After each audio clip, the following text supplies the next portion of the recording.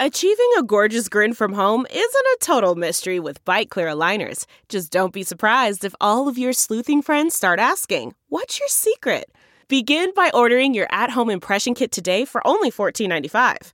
Byte Clear aligners are doctor-directed and delivered to your door. Treatment costs thousands less than braces. Plus, they offer flexible financing, accept eligible insurance, and you can pay with your HSA FSA. Get 80% off your impression kit when you use code WONDERY at Byte.com. That's BYTE.com. Start your confidence journey today with Byte. Thanks for joining us for the second half of Take Two this week. Yesterday, Thursday, we spoke to Burgess Owens, the congressman, and running against him in the CD4 primary, Jake Hunsaker. Thanks so much for being with us. Thank you for having me. You're here on a day where there's a lot of talk, obviously, nationally about the Supreme Court. Roe v. Wade overturned after about 50 years of precedent. First, tell me where you stand on this issue and what you're thinking today. You know, it is a momentous day, a big day for every American, and we have institutions here that hold weight when they speak, when they rule. It holds weight and it impacts real lives, and we trust those institutions, and that's what makes us American. You know, I'm pro-life. I applaud the decision by the court to return legislative power on this sensitive issue that's not part of our Constitution. It's not enumerated as a right of the federal government. Back to the states. And so I applaud essentially the empowerment of states in this conversation, and also as a pro-life advocate for the unborn and a believer in the sanctity of life, I applaud that decision from that perspective as well. I also acknowledge that there are many ways that we can and should at the state level empower families, empower expectant parents through resources, through education, to make sure that they have the decision-making ability to make decisions that are pro-life and are in the best interest, of the child and of their family. That's through adoptive services and so forth. And I think that the states are well positioned to be able to make those decisions. What would you say to women or families or anyone who's listening today that's concerned and they're saying, you know what, it's my body, it's my choice, and my life could be at risk if I want to get an abortion and they go outside the realms of the law? What would you say to them? The Utah trigger law, as I understand it, allows for people to make, women to make the best decision for themselves in cases of, rape, incest, health risk to the mother, and I believe that's appropriate. Very good. Other issues to talk about. Yesterday, the Supreme Court ruled on a New York City case about the Second Amendment. This was talking about carrying concealed in public. That goes to the broader issue of guns right now. Yesterday, the Senate passed bipartisan legislation that really is probably the biggest legislation we've seen in a very long time, where both sides have agreed, voted on it. It was passed by the House today. It looks a lot about health care, but it also looks at the health of the person who is buying a weapon. And if you're younger, the checks and balances that have to happen there. Do you support what was passed in Congress this week? In Congress, or the Supreme Court ruling in New York yesterday really was another statement essentially by the court that says, listen, if there's a right that's specifically mentioned or enumerated in the Constitution, it's the court's duty to protect that. And you see that in terms of the ruling in New York yesterday, a protection of Second Amendment rights, and I support that. And then, in the ruling today, you see a return of legislative power on things that are not mentioned in the Constitution back to the states. And so I think both of these decisions, landmark decisions, they both empower states and protect constitutional rights. But what I will say that differentiates me, I think, from my opponent in this race is that these are complicated emotional issues for people, and we should not have people in Congress who go out of their way to oversimplify, vilify, or denigrate the other side in terms of what they believe and add toxicity to an already emotionally charged conversation. You think about the way my opponent said that in order to be a real man, you need to know how to, actively use a gun.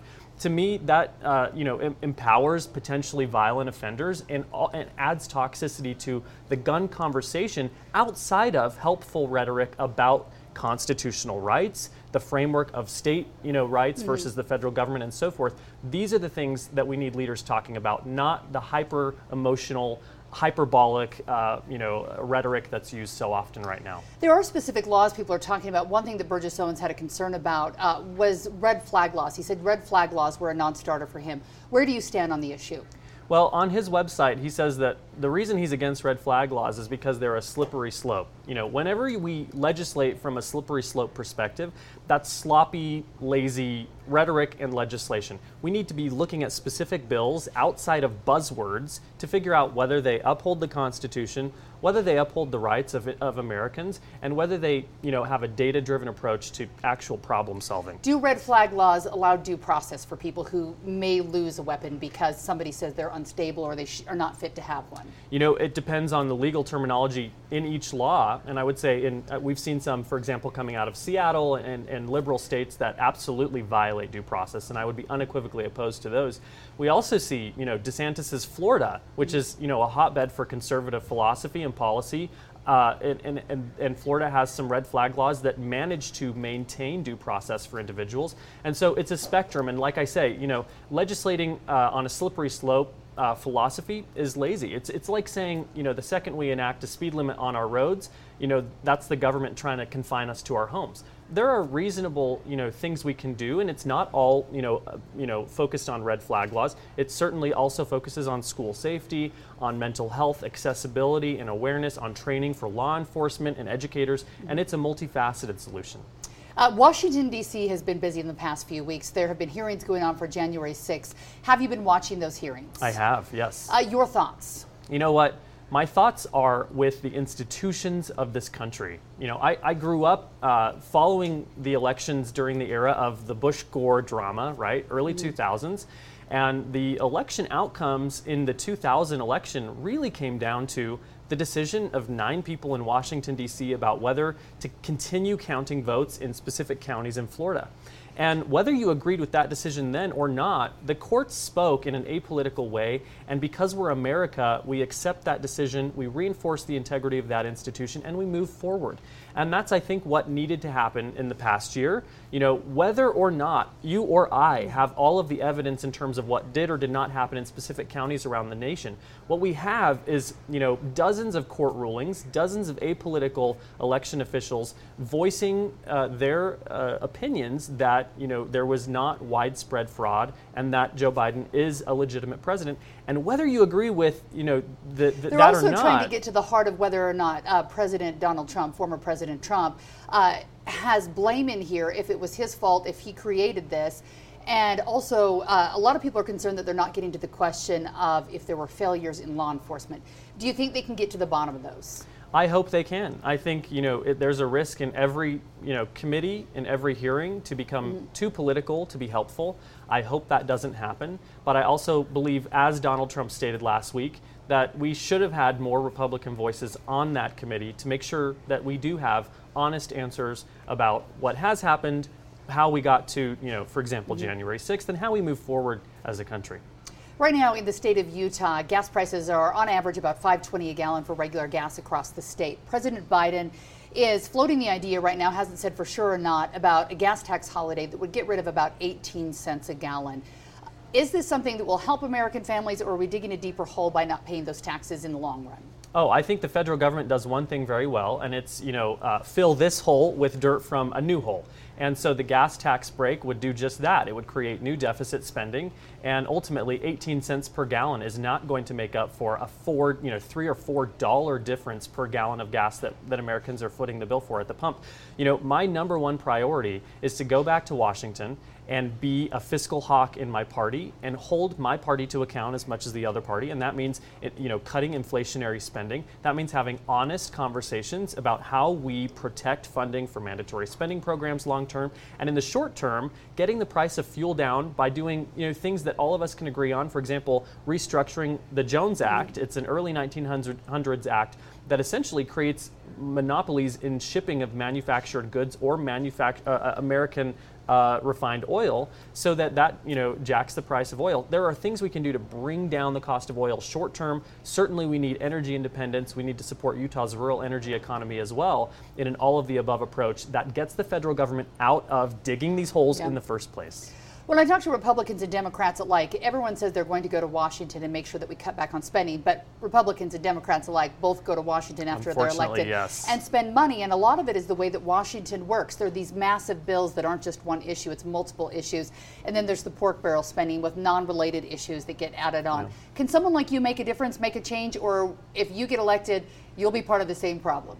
I think there are ways to create voting blocks and coalitions outside of the current power structure in Washington. We've seen other young legislators go back, buck the trends of their own party in many ways, and create coalitions that the party leadership then needs to rely on in order to get things passed. That's the way I want to go back to Washington and work. But I also, really, I want to focus on the way we pass a budget in this country. We're not doing it right now.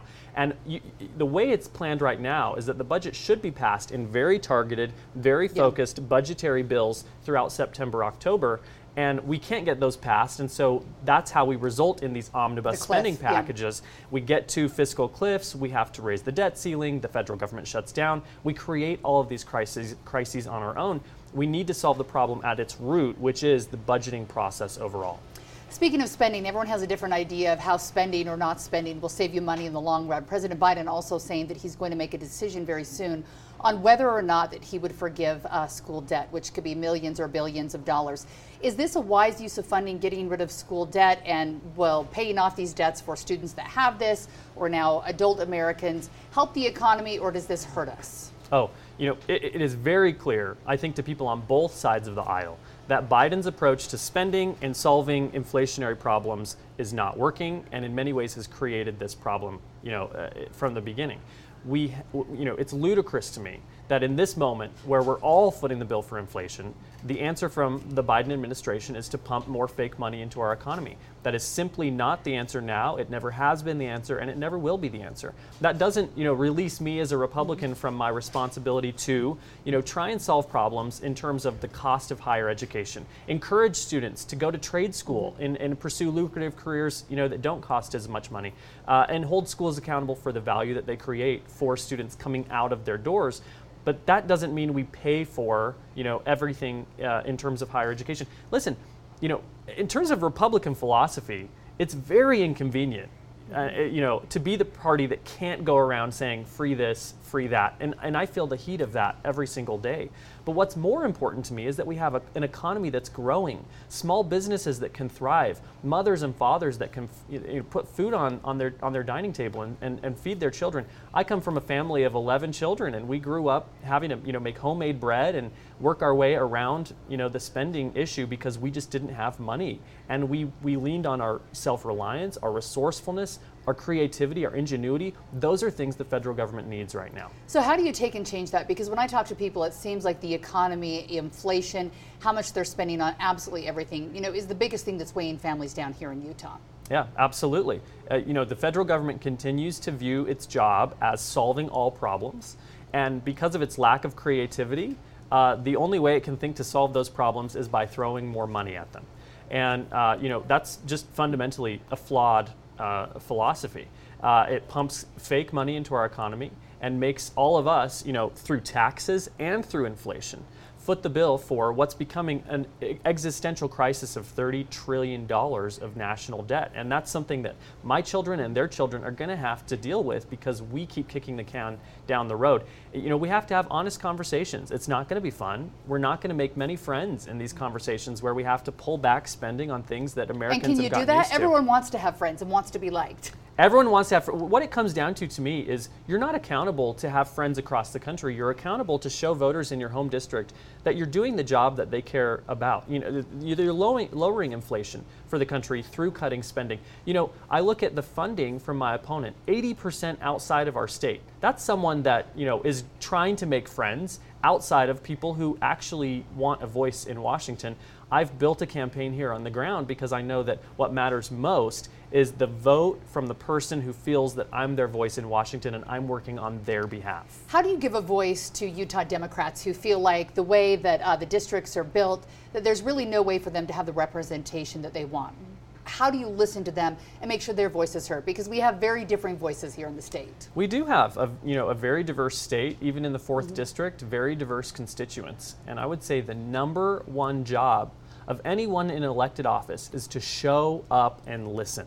And right now, that's not being done. It's why my opponent hasn't shown up for 4 debates, all 4 debates during the primary process. It's why he didn't even bother to go visit with Democrat legislators during the last session here in Salt Lake. It's why he has only held 4 constituent town halls in his entire 2 years in office. This is someone who knows the money comes in out of state, regardless of what he does, how accountable he is, and how many diverse perspectives he chooses to listen to here on the ground.